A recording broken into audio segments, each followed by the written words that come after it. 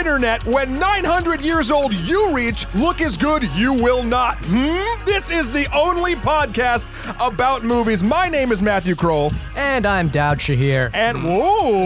And with us today to close out our miraculous trek through all of the current Star Wars movies is the one, the only, the wonderful VisFX editor and just general fucking kick-ass human being, Red. Hello. How are you? I'm great. Thank you very much. Red Herring has joined the building. Yes. Yeah. I chose not to say your name because even though I feel very close to you as a friend, I still butcher it every time, your last name. No, so does my mother. Okay. It's okay. Done. Thank you so much for coming in to help us close out This is the big one. the 6 parts. This is the end. Yeah, I've been following this. Oh, wow. Like since breakfast. And You and one other guy. Yeah, you and one other guy who emailed us in. Oh, by the way, we have an email. Let's talk about it in the beginning of the show. Okay, our email address is onlymoviepodcast@gmail.com. We have a Twitter handle @onlymoviepod. If you write us in, and if we like what you say, and if you're cool enough, maybe we'll give you some movie tickets if we can afford That's a some lot more. of ifs. Yeah. Before it was just email us.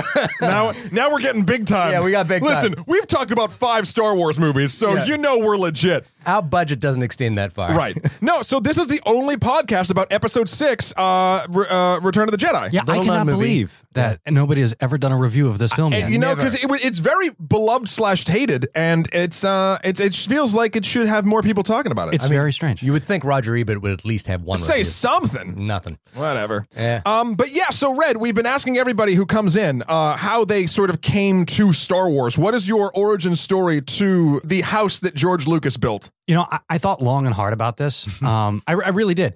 Because I can genuinely not remember what the first film was that I saw. Right. In the order. Sure. Or where I saw it. Right. With whom But it was I was di- viewing it with. It was definitely the original series. Like, you didn't come to this, like, from the prequels or anything. Well, I definitely had bed sheets when I was a kid. Okay. So that's really number one. Okay, cool. So All right. that is my entry point, or Okay. the bed sheets. You had the bid sheets. And then my mother did the Nabisco mail-in order. For the box? For the background? for the background. Yeah, for the figures. and Oh my with Palpatine. Because there was a thing in the beginning of Star Wars, the demand for the toys was so high that they couldn't, they actually didn't have enough to send people that they had sort of promised. So they made this special thing that's literally just a cardboard folding printout back that you could put down, fold into things, and it would hold all the characters that were eventually coming out. Yeah. It was That's like cool. it was the Christmas gift to get because the figures were coming out later than it planned. I had no idea how in touch my mother was Yeah. with Right. the zeitgeist. Yeah. Because I'm pretty sure I didn't know who it was Yeah. Oh, right. when it arrived. Yeah. But I found out afterwards at some point as a child. Yeah. So does that mean are you a big Star Wars fan? You're not a huge Star Wars fan? I'm slightly older than you, right? Okay. You don't know me. I'm in that generation where the hardcore fan claim is I was in the womb for A New Hope. Right. you know. Right. I was in the theater in my mama's belly. Right. So you got surround sound. yeah. Compared to that hardcoreness, Yeah. I'm nothing. I appreciate the films and what they've done culturally. Yeah. But I can't say I go gaga anymore, especially as I get older and kind of learn the craft more. Right. I learned to actually appreciate it more, but at the same time, distance myself from any opportunity of actually being on quote saying that I Star Wars. Right. You know, I think we finally stacked the dick against you. What? No. Because I think I'm on your boat here as well, which is that I'm not a huge fan, but you know, We'll see. I appreciate them. Will my gambit to Well, control the empire of only podcasts about movies actually pay off? Use the Force, you will. Yeah. We determined I was the emperor, by the way. Yeah, and I'm Darth or Luke or Leia. Whatever, Which all am of I? And so if Star Wars wasn't your jam, what was? Well, what is? What is? Well, it's funny because I'm a filmmaker, and the thing that got me into filmmaking, which may just like totally tick people off, is actually another Lucas production. It was Raiders. Right. Okay. Yeah, I got to be honest. There was 2 things I wanted to be as a kid. I wanted to be Indiana Jones. Yeah. Or I want to be the guy making Indiana Jones. All right. I think because Indiana Jones is basically taking Han Solo and giving him his own franchise, Yeah. right? And so, and to me, like one of the things I've really enjoyed in the rewatch is Han Solo. Yes, absolutely. And so I could totally see that being your thing. And like, and I've rewatched the trilogy, the Indiana Jones trilogy, much more than I've watched Star Wars, and it's and I'm often like, I've never ever said I want to rewatch Star Wars, but I've often said, oh, I kind of feel like watching Indiana Jones again. Yes, Yeah. yes. So that's cool. Yeah. Kroll, we've already established. Yeah, we all, I mean, I think by this point, people know our origin stories, and you've listened to it, Red, so there's really absolutely no reason to go over should we just start talking about the Marvel Universe now? Yeah, I think so. So I think in phase 2, what's going to happen... No. But the Civil War... That sound you're Civil hearing War, is me banging my head against the Civil table. War trailer looks dope. And whatever about the Batman v Superman Dawn of Didn't watch it. Town. Good. Don't. Don't. Yeah, You'll like it more. Unless you need to vomit. Right. Yeah. Oh yeah, if it works better than Epicac. But no, let's get back to the closing film at hand. Yeah. Return of the Jedi. Final act. Okay. So this movie starts out. Oh, I got to do the crawl. Do the crow crawl. All right, here we go. Hit me with the crow crawl. This is the last crawl you'll hear until episodes until The Force Awakens. Oh wow, I got to do that one too. I thought my contract's only for 6. I think you should send it in to JJ and see if he can. He can use it. Yeah. Okay. I think he can use it. All right, here we go. Episode 6: Return of the Jedi. Luke Skywalker has returned to his home planet of Tatooine in an attempt to rescue his friend Han Solo from the clutches of the vile gangster Jabba the Hutt. Little does Luke know, the Galactic Empire has secretly begun construction of a new armored space station even more powerful than the first dreaded Death Star. When completed, the ultimate weapon will spell certain doom for the small band of rebels struggling to restore freedom to the galaxy!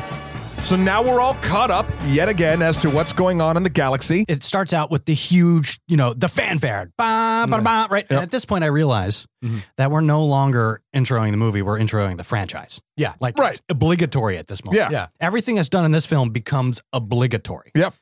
And you got to have the big huge shot of the bow of the ship, the underbelly. Mm-hmm. Yeah. And that's when I'm excited, but I begin getting suspicious at this moment. I go, oh, we've just rehashed, and I still have to remember like that. This was 1977. This franchise didn't. I mean, no, this film is 1983. Yeah. But in 1977, when this franchise began, this is not a franchise based on any books. It's not based on any previous properties. Sure. So that opening with the Star Wars and the fanfare, and, it is kind of a bold move. It snaps your attention. You're like, wow, this hasn't been done. I have not seen this. Yeah, and you're like, and you got to remember, just thinking about it, if you've created a franchise entirely from scratch, like at this Lord point, of the Rings it's not a franchise. doesn't start this way. Yeah. It's just this big, that huge. starts with whispering, with this huge thing, and so even I agree with you. Even though that it is by this point starting to get a little bit. Even in the prequels were kind of good because it was like giving us that feeling again. I can imagine when The Force Awakens starts, we'll be like, well, here we go again. Yeah, it's going to feel like, well, here we're going. Because it was A New Hope, not a franchise. Yeah. New Hope, hoping to be a serial. Yeah. Homage to serials. Yeah. This is my favorite part of series. If I'm lucky, this will become a serial. Yeah. Let's get out what we can from studio money and get it done.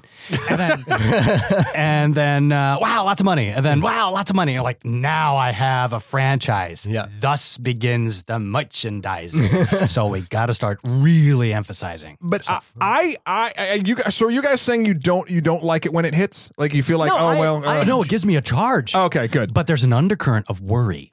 Yeah? Yeah, absolutely. I feel like the undercurrent of worry came from the prequels, not from the Jedi. No. I have a case that I'll put further as we get along. Okay. Yeah. All right. So, we touched on it a little bit in the last episode with Mr. Jordan Carlos about, and Shahir said, and specifically, he feels like Empire and Jedi are kind of like the same, like he meshes them together when he's judging, kind of, right? Yeah. I feel like they're part of the same movie. And maybe that would be different if you watch them at the time. I can't believe I'm saying I agree with Shahir. Yeah. Wait, I shouldn't share that. Empire feels more like connective tissue than... Sure. Yeah. But the thing about Jedi, and I'll say this up front, the first third of it, I fucking love. I love the first, everything on Tatooine. Yeah.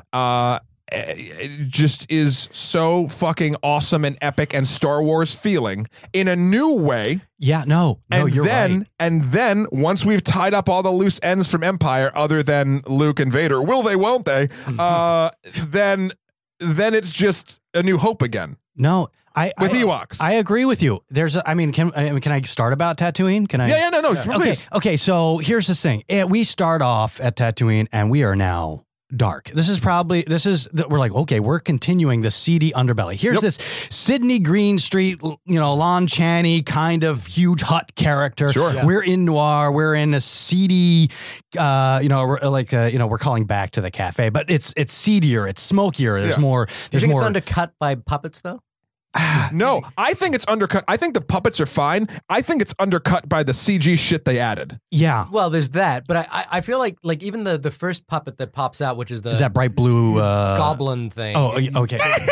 Yeah, it kind of feels like we're Animal. sort of halfway in that world between kids movie and something. But darker. I'm allowed to. I allow it as a child watching it. Yeah. And I allow it as an adult watching it mostly because it's establishing the rules. It's establishing the universe. If that's what they look like, okay, that's how they behave. Okay, but you have to promise to me, handshake agreement as a director to the audience, this is how it's going to be for the entire time. Yeah. Okay, if you can keep that conversation, well, until the Ewoks come back. he does pretty much the entire time. And the CG breaks that too. I talked about CG is the musical number they added. the Ike and Tina Turner number. Yeah, It's such a strange decision, that one, because it adds nothing. It adds nothing and takes away from any fucking darkness from the entire it thing. really does. I think what he was trying to do is make it feel more like a gin joint.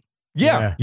And instead made it look like to me, it feels like Howard the Duck. Yeah, it really does. It feels like that, and it's the same. It takes away some of the fear of Jabba too, because the fear of Jabba always came from his atmosphere and sort of the things he said and did, and now this is him literally. Like, the freaky things he did. He eats the frog and he almost licks Leia's face. And, like, he can't do anything, but everyone's listening to him. So he obviously has some sort of pull. And now his command that he gives is to sing the same shitty song again. Yeah. And it's a weird note for the kind of music. If you think back to the cantina, the music there felt like it was otherworldly. Yes. Like, it didn't feel like it came from our world. Whereas the music that's chosen for this bar scene now feels like a shitty cover band from New Jersey or something like that. You know what I mean? yes. I don't know if they could have pulled it off with a song with lyrics in any language. Shout out to New Jersey, by the way. Yeah. But do you know what I mean? Like, I feel like, because they did have them playing music, that one blue puppet that looks like an elephant. Yeah. He's in the keyboard. He's always been a character. There was a toy of him. Yeah. He had that keyboard sort of thing, and he was playing for Jabba. Right. And that, like, there was a band playing, but it was instrumental music. Yeah. It wasn't. It was more Casablanca than So I mean, I don't Here's know. a question I was curious about, and this might just be my lack of knowledge of Star Wars, but is the slave that he has that he throws to the Rancor, is she related to or of the same race as the dude? No, race as the Jedi that gets killed in Attack of the Clones. Yes, they're the same. It's the same. And there's a backup dancer for the shitty song that's the Twi'leks? Twi'leks. And is it? Wait, It's not Twi'leks. meant to be I apologize. that same person, is it? Or it's just the same? No, because that one dies. It's the She same does. species. Yeah, same species. And is the sharp-toothed dude a male version of them? They must be. Honestly, He's I pink, think though. I think I knew this answer, and oh boy, Don't worry you're about just gonna get you're just gonna get. We're gonna mail say about yes. this. I believe listened he to the is. commentary I don't last believe he is. night, and there was this discussion. Lucas has this discussion where basically he was unhappy with the way the puppets felt, like that they couldn't move and they were kind of static and rigid. And so his reasoning for wanting to add the CGI was to like have the puppets move. It's so dangerous. But he doesn't make the puppets move. He makes brand new shittier CG puppets and makes them move in conjunction with the shitty puppets he had. So it's like you're breaking it on like 3 different levels as opposed to just one you didn't quite hit the mark on. You're sprinkling poop on poop. Yeah. Now, with that said, I think that's a greater point, which is you can discuss the movie as seen or the movie as released or re-released or re-released or re-released, and you'll suffer from the same argument over and over again, which is Lucas retouching his original work. Lucas, stop touching yourself. Yeah, so stop touching yourself, Mr. Lucas. Well, this is your area of expertise, and so I'd be curious to hear what like. I think the re-release is a really good case study for like people being able to take what we've done in the past and add to it and augment to it, and it's a good example of what VFX can do Yes. What do you think about it? But it's also an argument about authorial intent. Right. And at what point does when a director or an artist or a painter releases something, when it's shown to the public, who at that moment owns it? And obviously there's been some really great documentaries, some really bad documentaries made about this exact point. It can be discussed over and over. With VFX, it just makes it so much easier, the temptation to do it. It's like when you're restoring a film.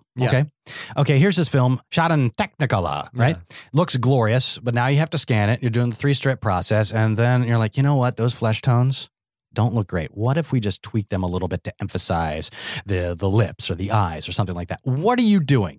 Are you now restoring the film, or are you changing the film in some way because you're changing the mise en scène, you're changing the image? We're now entering a time where when we do things like this, just technologically, like the way film is shot, developed, and projected, like even when the film is done, please correct me if I'm wrong, because you know more about film projection than I do, Red. Yeah, it comes through a light. Yes, thank you. But like the way it's projected, what machine it's projected on, that affects everything, even down to like, even if you wanted to get into like focus, if the thing's actually sharp, etc. So there's a sort of an area that you know, from one side of a spectrum to another, that you can sort of see a film based on sharpness, color, that sort of thing. But now we're getting to the point where when you ingest something like that digitally and you either adjust it or you don't, it's locked. Yeah. Like the amount of light you shine through it isn't going to affect how. You know, a recent thing happened to the Hateful Eight screen. Hateful Eight screen. 70mm screening. Yeah. Great movie, by the way. Well, just briefly, and some people are calling this the death mark for films. I think that's a little over. I think that's being dramatic. That's a little clickbaity. But the problem was what happened. Click Warren Beatty. What happened was they were having a projection of the Hateful Eight at 70mm. The 70mm broke down, and they had to project the second half of it in digital. And the problem was the audience were more impressed by the digital projection than they were the 70mm projection. They felt that it worked better. And I would have to see the focus plane. That's what happened. The focus plane, the sharpness, and you would have to say it probably had something to do with that particular 70mm projector. Absolutely, it had to do with the machine. Because I saw it on 70mm. I saw it on a restored 70mm fucking projector, and it looked awesome. Tarantino was there and talked about it afterward. And he was like, they talked about the process, like they bought everyone in the country, and then only one of every 4 had enough. Like basically, built out of 4 projectors, they'd build 1 projector. Right. And the way you saw, because it's all in one spot, and I know that we're going off topic, but he basically said, this was he said something along the lines. He's done so many movies with Sam Jackson. This is the first one where he really saw his eyes, right? Because you're in this one space, this one room, and the thing is so fucking. You have such a just depth. But regardless, I don't think it's a death of film. I think it's just a sad thing that people aren't used to. But, you know, coming back to your point, Reddit, it does, you know, like, does the retouching of this original film suggest some insecurity at the actual content? Is it retouching or is it refilmmaking? I don't know. I mean, I'm not qualified to answer that. Yeah. I think it's semantics, but it also sort of, it depends on your, and I'm not saying semantics in like a bad way. I'm saying whoa, here we go. I'm surprised you guys haven't had this discussion yet. The save the best for last. I can tell you just before I can tell you why we haven't had that discussion yet. Is because it's so difficult to compare and contrast to the original. Right, because we mentioned that last time. Actually, we don't have the originals to look at anymore. So our only reference point for this film is these re-releases. Yeah. So I think it's. This is weird enough, but I'm gonna sort of associate it with religion in a weird way, because there's a lot of religion inside of the Jedi universe. Sure, but like even for film and when is art done and when is all this shit? It's religion as a personal preference, religion as a personal set of beliefs. So people have beliefs about God and they have beliefs about everything. One thing they have beliefs about is when a piece of art is done. Should you go back? Yada yada yada. Yeah. And there's no right answer. And I guess the argument you had mentioned about the good and bad documentaries, who owns Star Wars, who's really the ones that like, and owning is, look, everything Disney is semantics. I could talk myself in circles constantly, but I don't think there's a right answer. Is basically what I'm saying. At this moment, I don't know. I think it's more. My answer would be more telling about me than it would be about George Lucas or any other fan. Well, we know what George Lucas thinks. Yeah, so. that's what we're interested in. But okay, so we're in our little gin joint. And then in walks the shortest bounty hunter carrying the biggest bounty. Oh, yeah. This is probably the most upsetting part of the movie for me. Really? Yeah. Okay, so I mean, here's Princess Leia, right? Oh, we don't know yet. We don't know yet. Yeah. Spoiler alert, Red. She is, this is, in my opinion, one of the greatest possible badass opportunities here. And bam, does this thing deliver? I got a thermal detonator. We are gonna go, blah blah blah blah. And then can I cut to sneaking around and helmet off and like, I love Han again. Yeah, and he's great and everything's great. And of course, I read it as, and oh boy, this is gonna definitely get you some emails. The moment she's awesome, the price she pays is that she's enslaved. Like, okay, let's take the one chick in the entire movie besides Mon Mothma, who, to quote Steve Buja, nobody cares about. No, nobody cares. Nobody cares about the politics, right? No. Okay, so nobody cares. Yep. So the one chick, right, in the entire universe at this point, we just make her a slave. And there she is. But she is.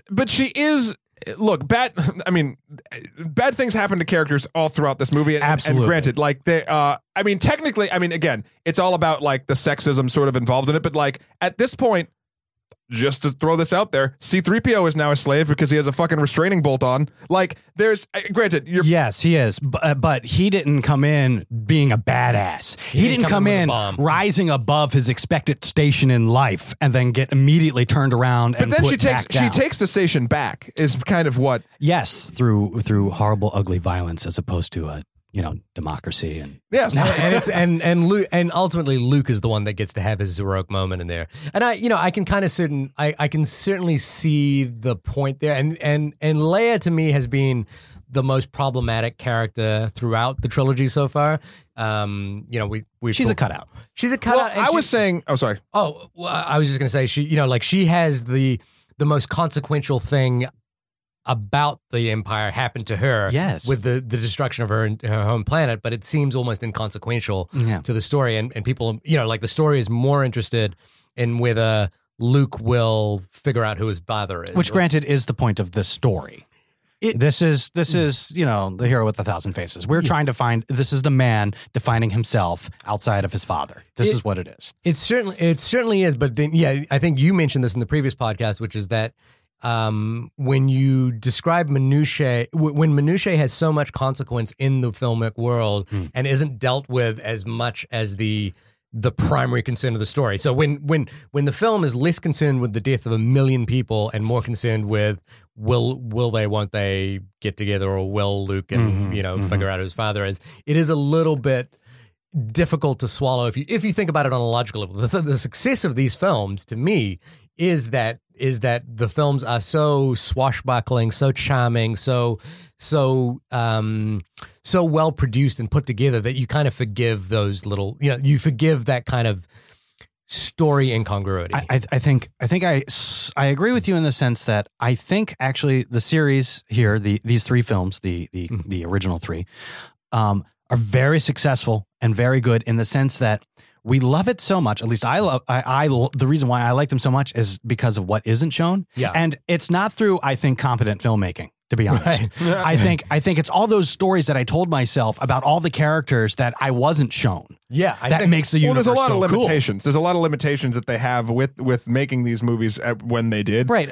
And it helps it. Like even just to go back to A New Hope for a second, something when they attack the Death Star for the first time, there's a reason why, there's a story reason why they can't attack with all of their ships. Granted, they probably couldn't afford, nor do they know how to do a giant space battle. So they have, we have 12 ships or whatever, and they know this because whatever. So they build it sort of into the story. They use their limitations to further along more interesting storytelling. Yeah, and I as a kid can go home and imagine the huge space battles that occur elsewhere. Right, yes. I think I was given a taste. Yes. Well, what you just mentioned, I think, has been kind of our entire thesis statement through the prequels, through the original trilogy as well, which is that the reason why Star Wars is such a cultural milestone is that there is so much space to interpret within these films. Yeah. There's so much world building by the audience outside of the actual text itself. Yeah. And I think that's kind of what we've been getting on about Star Wars at all.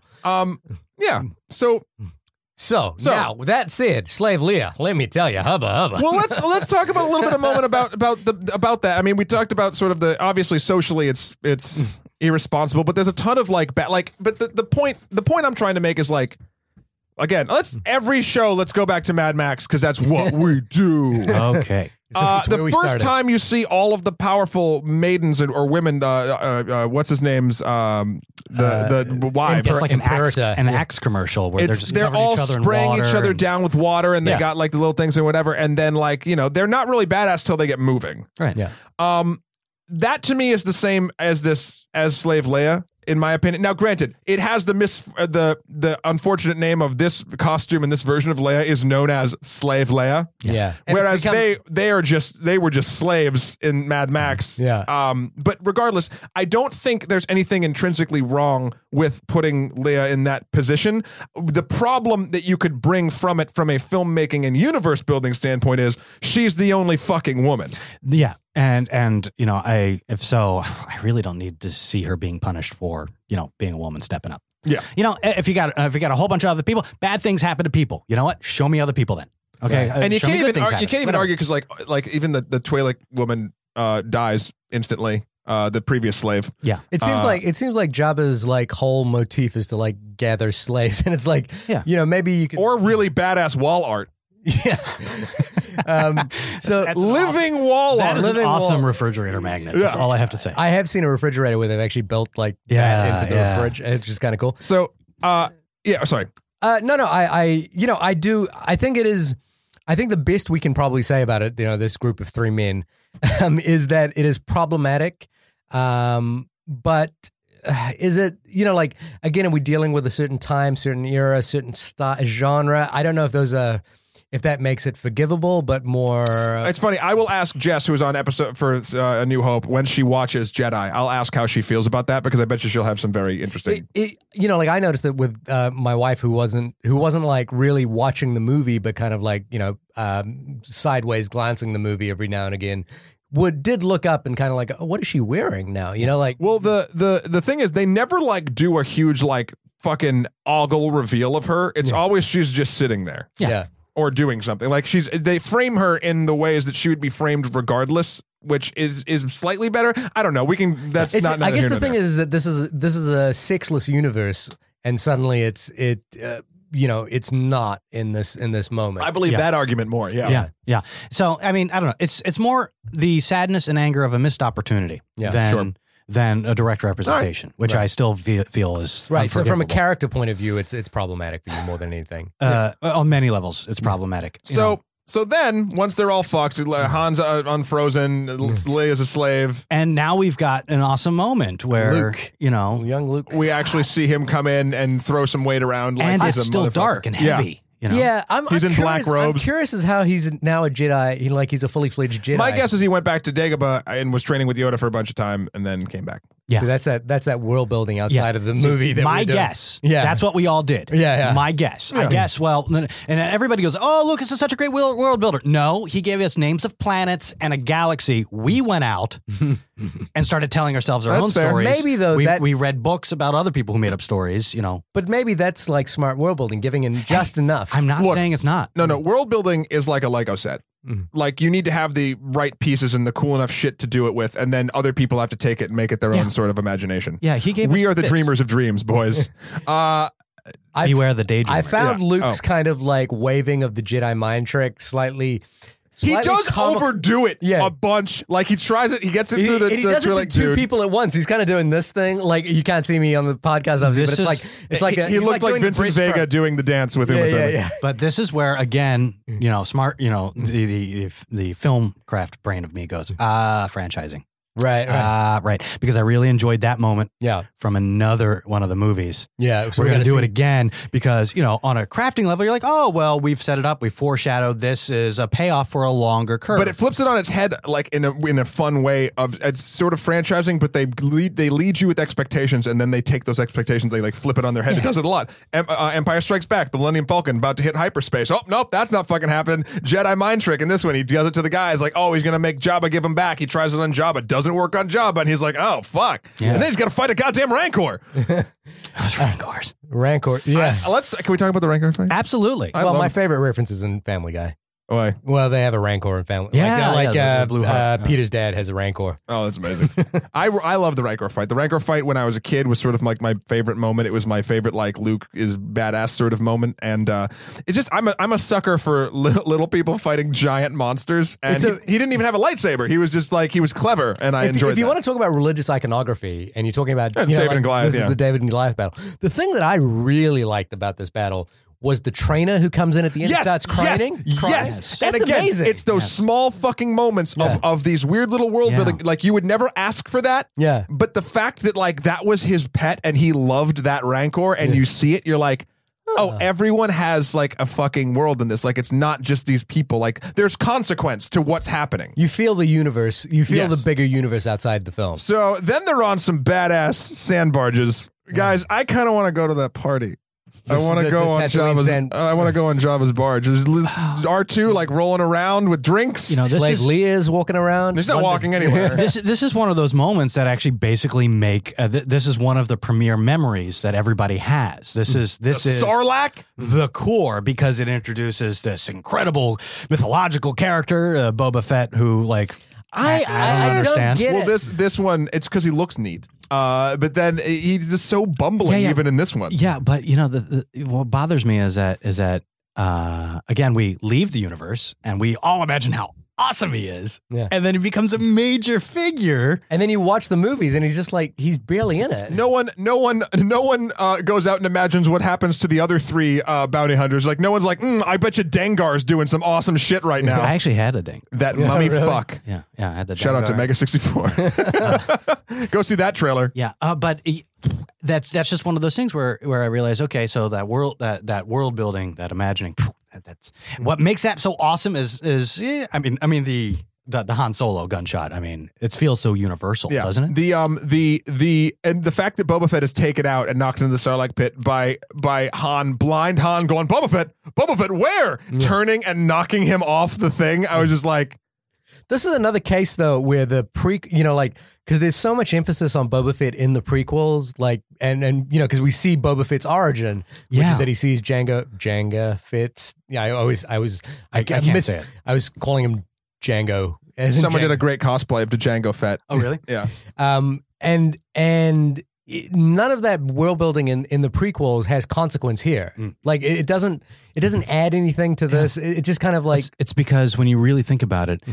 As a substantial character, Boba Fett didn't exist. Yeah. In our imaginations, he did. And then George Lucas... There were books about him. There was the Mandalorian in his shit. wisdom, adopted what was outside. Yeah. And then said, okay, I'm going to now retroactively fit that into the prequel. But the way I want to.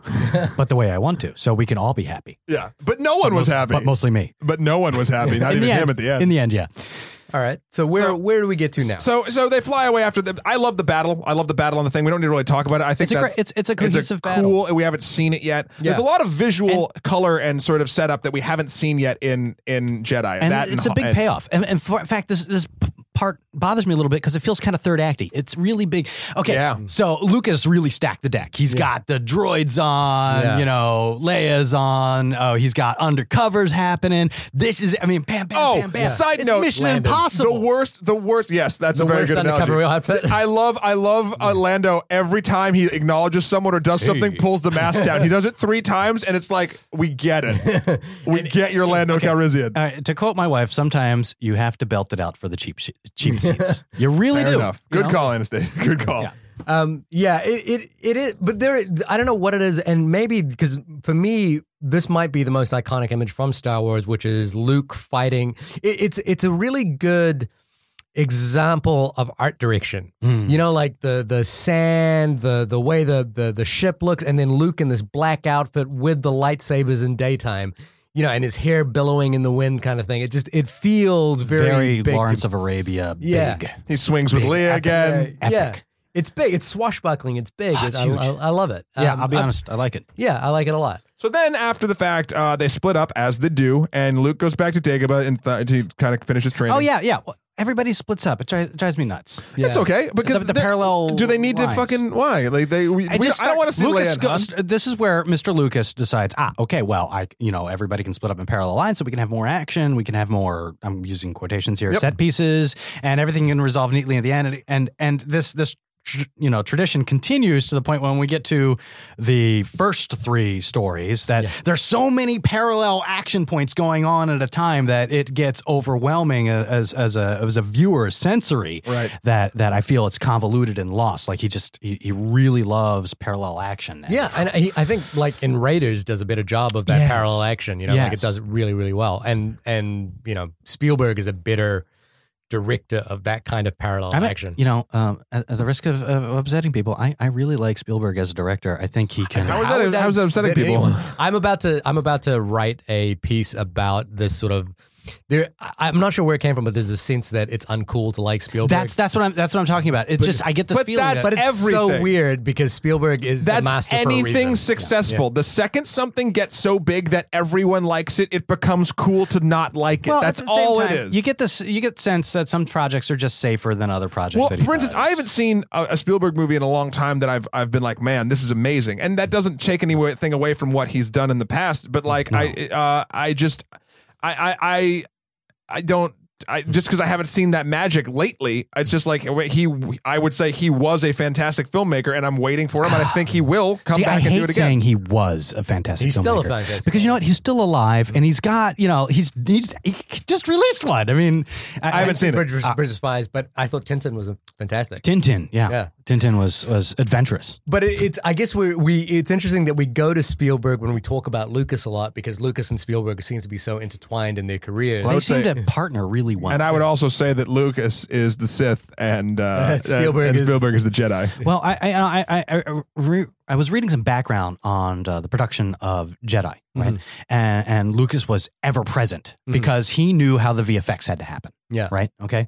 So even though there are technically other people directing, Richard Marquardt. Yeah, he's always in the room. Yeah. So effectively, if he's not just like second unit directing, then he's co-directing or just directing, and I think you can see that happening where if you have a personality and a vision as strong as Steven Spielberg you don't in the same room, yeah, they know when to compromise and then also when to go, that's a great idea. So I'm going to go do my thing. Yeah. Yeah. And I think I mentioned in the last podcast was listening to the commentaries. One of the things that Lucas talks about is that the way he envisioned Empire and Jedi was more that it was kind of more like TV to him, where you can hire a director, you can hire a writer, but you're the executive producer. Right. You can kind of show run the whole thing, and it's your vision on screen. You just don't have to deal with the execution. And it's interesting listening to him talk about it. Like, again, I don't want to belittle Lucas because admittedly, as much as I can poke holes at things he's done, he is a mastermind of this enormous universe that is a cultural touchstone that is impossible to ignore. He's affected our craft. He's affected so much. Yeah. But the way he talks about controlling Empire and Jedi and the way that the director is essentially subservient to his vision does point to Sith. It also must ruffle your personal feathers a little bit. As a director, it does ruffle my feathers, but it in a way that I can I can totally understand where he's coming from, and it's like we say, the reason we mentioned Spielberg is that Spielberg is the kind of vision filmmaker that can't be toyed with in that way. So watching Empire and Jedi with that in mind, that there is a puppet master to this whole universe, is kind of interesting. And it would be interesting to see that puppet master gone from A Force Awakens. Of course. Well, Force Awakens that's what I'm looking forward to. Yeah. But I've been hurt before. So I know. Okay, so they split up. Luke goes and watches Yoda die. There's a moment in that sort of thing where Luke, he's like, your training is complete, blah, blah, blah. He says something, and he's like, so now I'm a Jedi. Like, he says it real, like, yeah, now? Yeah. And Yoda's like, he introduced himself as a Jedi, didn't he? Who did he introduce? It was a hologram. Well, it was his holographic message. He's not a Jedi yet, so he's still allowed to lie. No, he doesn't say he's a Jedi. The Jabba calls him a Jedi. Yeah. Right. So then there's I think the Yoda death affects me still. Like, it still works. It's still emotionally resonant. I think it definitely earns its moment. Yeah. Then we go outside and we talk to Ghost Obi-Wan again. And it was something I found hilarious this time, and I couldn't get past it to like listen to the words. Ghost Obi-Wan sits down. Yeah. like he's tired, and he just fucking sits down. I'm like, this. What? I mean, to come back to your point, Reed, about like Leia being problematic in the film, or in all of the films as well, is like the Empire and Jedi does posit this notion that Leia is the other. You know, there is another, but never is she trained nor educated. Presumably, she's got as many midichlorians. Because women's, man. Yeah, you just don't. And it is strange to me that she doesn't, become. Like the film even sets it up, but never really goes there, and I find that kind of odd. She is badass enough in A New Hope and Jedi. She's not flipping around and using lightsabers, but she wasn't. There was no moment where she got that sort of. But she doesn't have like the moment in A New Hope where the Force suddenly comes to him. No, but she has a moment where she grabs a blaster and starts fucking lighting people up left and right better than Han is. Oh, but this is after she's been shot and she tricks the. She tricks. No, not this movie. Hope. Oh, and Hope. Yeah. Yeah, and even on Endor, she holds her fucking own there. She's riding the speeder bike. She's jumping. There was a point where there's a little bit of fisticuffs. Actually, the first hand-to-hand combat happens with Han and a stormtrooper in Endor? And on Endor. And I was like, I haven't seen people take punches or punch people. Like he flips, he does like a judo flip. Yeah. There's an interesting thing that happens with Han as well, which is that I feel like he becomes comic relief for a lot of this film. He's got so many one-liners. Yeah, he becomes, but he always did. He always did, but I think there was like they felt like there was substance to his one-liners before, because there was a sense that. And I guess maybe we just all got played into this will they won't they kind of relationship that we were kind of invested in Han.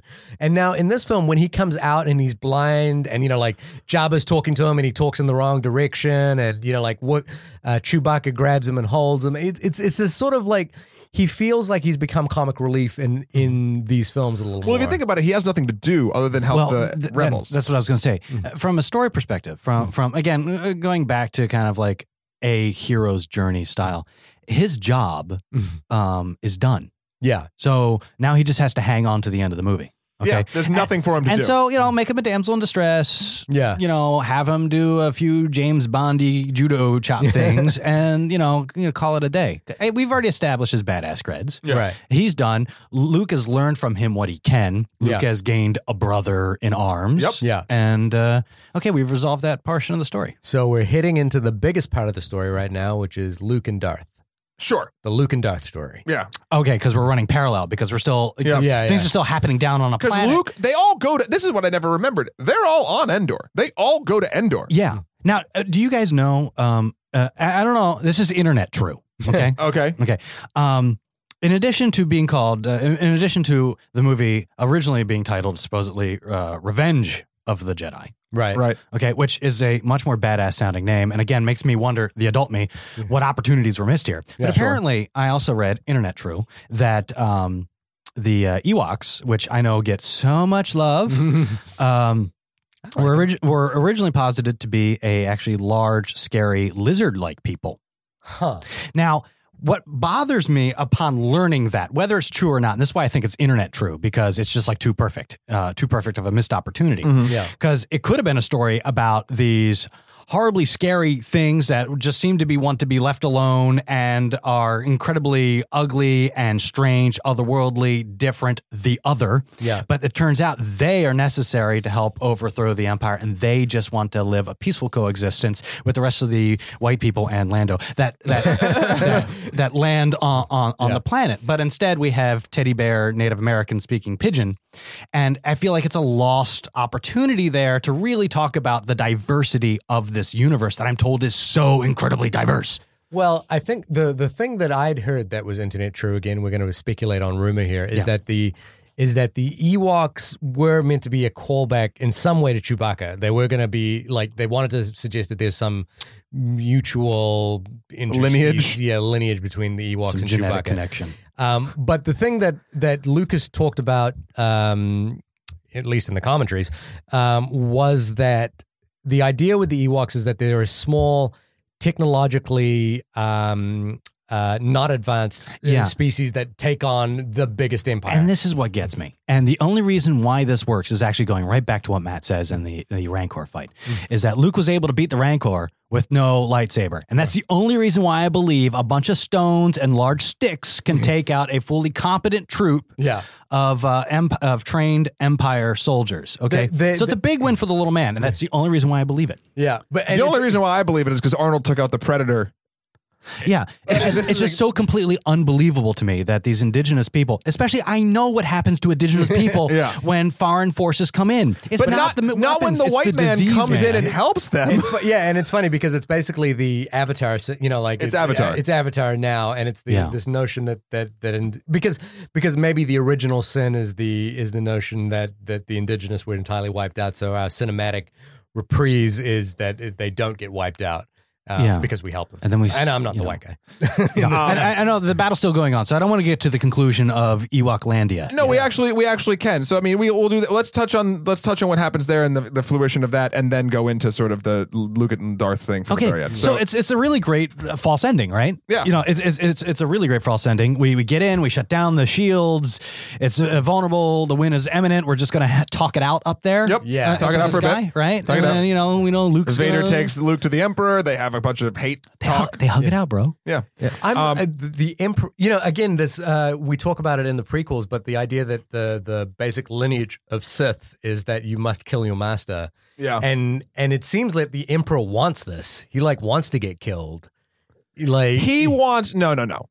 I don't think he does. He wants to prove a lot of shit, and we've seen this throughout all 6 movies. He wants to prove that he's the master puppeteer. So he's telling Luke, he's like, lightsaber's right there. Like, why don't you just fucking do it? Why don't you just fucking do it? Just fucking do it, because I'm telling you to fucking do it. And then when he does it, because he also tells Vader shit, Vader saves him. So he's telling both men to do exactly what he wants. It's not the first time he's done it. I mean, this is his MO. He takes on an apprentice. He has somebody kill his apprentice or sets it up so his apprentice is killed so he can take a new apprentice. Yep. So he's trying to flip the script. He wants to get rid of Vader to take the even more powerful. Yep. Yeah. That whole scene is obviously very good. There's a lot of talk. You're absolutely right. It's like a lot of talk and like some brooding, and then going back to the Ewoks and then brooding and Ewoks brooding. Yeah. But I did quite like the Vader mask reveal. Are we getting to that? Well, we're coming. That's coming up after the Emperor. Sorry. Let's real quick. One last thing about the Ewoks. Oh yeah, let's finish up about the Ewoks. Sorry. I always have been camp. Fuck you, Ewoks. Right? Really? But this time watching it, I liked them again, and I don't know why. Like again, it goes back to like when you see it, how you're feeling in your life, etc. Also, their blinking was also a great addition of the digital thing. Is that what they did? Not necessary, but they blink now. Huh. And it makes them feel oddly more less real. Animal. Yeah. Real. Yeah. And I liked them. I like Wicket. And they never name him that, but that's the one that's always the one that's always around. Yeah. The fact that some Ewoks die and they cry over the dead Ewoks, the other Ewoks do. Yeah. That helped me. Baby Ewoks as There's baby Ewoks. Yeah. Oh, the moment. Oh fuck! This is just Lucas just rubbing one out, and it's and the fans kind of eat it up. The C-3PO telling the story of the Star Wars movies to the Ewoks is so fucking cool. Yeah. It's incredibly meta. And isn't it, didn't they, the movie, the Christian Bale? Yeah, it's the dragon, Breath of Fire. Breath of Fire. They did the same thing. Yeah. I thought that was cool. So I liked the Ewoks this time. Everyone's like, oh, the problem with Jedi is the Ewoks. The problem with Jedi is not the Ewoks. The problem with Jedi is 2/3 of it is A New Hope. No. Well, yeah, and the Ewoks, I think what gets a lot of hate now about the Ewoks is that it certainly feels like merchandising. Okay, well, there's these cute things that we can definitely sell. These are teddy bears, these are pajamas, these are action figures that kids will love. I actually like the idea that it's structured around, which I know probably makes me look really guilty here, but I see a lot I see Seven Samurai happening there. Yeah. And I know that Lucas is a Kurosawa fan, right? Yeah. So I don't know if it's a direct thing. I'm saying it now. It's a fact. Think what he's good at is marrying those two worlds. He's doing something that he thinks is meaningful and good, but also doing the meaningful and good thing that he feels will best make a profit based on other things. And he was smart enough to know that not everybody in that Ewok village can live. Right. Yeah. Okay, he knew that, and he could call back to Seven Samurai, and he could find those moments or other, Yojimbo or whatever other moments. Yeah. That I feel that's definitely peppered in there somewhere, Yeah. and that makes it less bad for me. Yeah. Yeah. I honestly, this is one of the, maybe it's just me being naive. I did not realize that there was hate for the Ewoks. There's a lot of hate for the Ewoks. I didn't realize it either till recently. Yeah. I thought I was alone in this universe by not particularly liking it. I found them, even as a child, kind of offensive. Really? Yeah. Because I think the thing is, as well, is that I had VHS copies of Battle for Endor and Caravan of Courage. So I was kind of like invested in that world. And I had the Ewok Village as a toy. Yeah, I my brother had the Ewok Village as a toy. I had a castle. And that just Which speaks one? volumes. Grayskull? My father actually just made me a castle. Oh, that's and dope. I had a bunch of He-Man toys inside the castle. Yeah. Castle Red Skull. Well, that's the whole Marvel. Hey. So let's real quick. I know we got to wrap it up. Let's go quick talk about the coup de grace. The coup de, yeah, I think everything that Is it coup de grace or coup de grace? Coup de grace. Well, fuck me then. Cool. All the French hate you now. No. It's okay. They'll drink champagne. Well, you got gras, right? Because Yeah, that's I spelled know. grass. But I thought this actually worked really well, and it was one of those scenarios, probably the only scenario where the prequels helped the scene. It was like, because this was the first time we were seeing Anakin since the prequels, and because my experience of watching this was in sequence, and like seeing young, handsome Hayden Christensen become this old, mangled man inside a mask, I was actually really profoundly touching to me. I was like, oh, I get it. This is what's happening. It means more that he's kind of old and disfigured.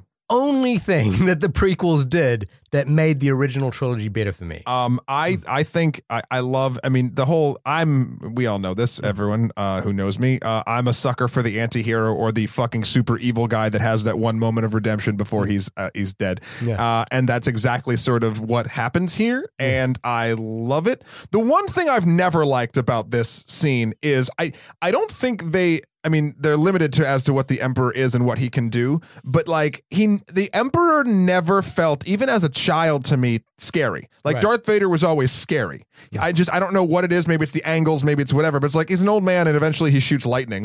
But then exactly what I think anyone would do in that situation is this other dude just goes and picks him up and throws him down a pit. Yeah.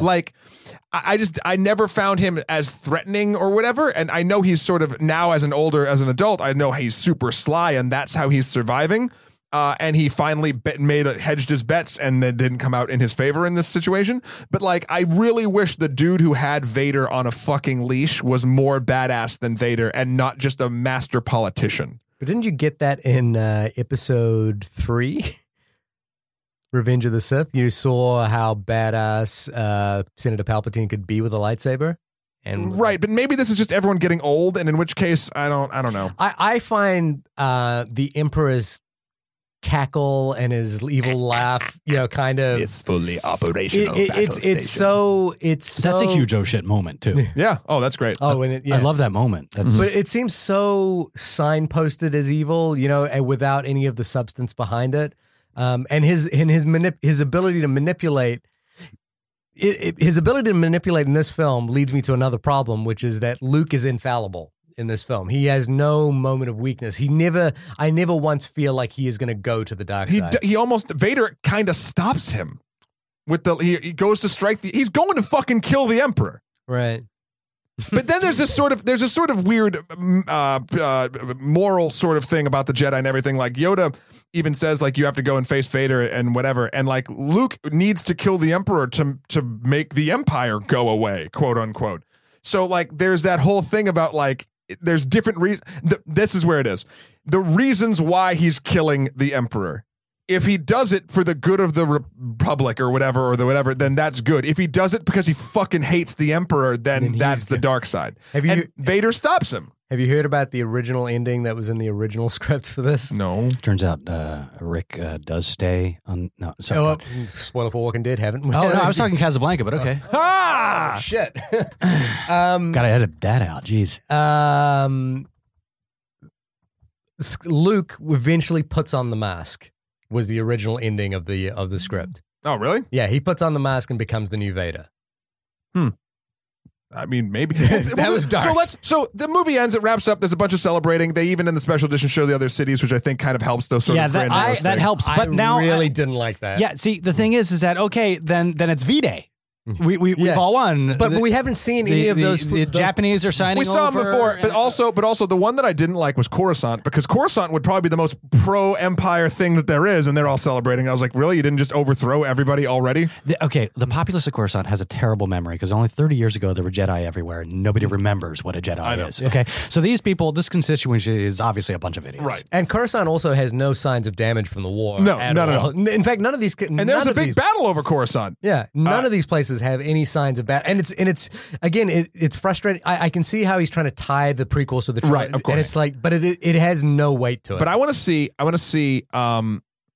see sort of this in this moment, like, you know, you have all the victory and everything, and then you have Luke burning Vader's body, and then the three ghosts show up. Yeah, Christmas present. Yeah. And obviously, people make a big deal about him being young Anakin. But I think, look, you can take in the original, he was old man. It was old man Anakin. But the thing about it is, there's more story reasons for it to be young Anakin than there's story reasons for it not to be. Like, he went back to the age where he was good.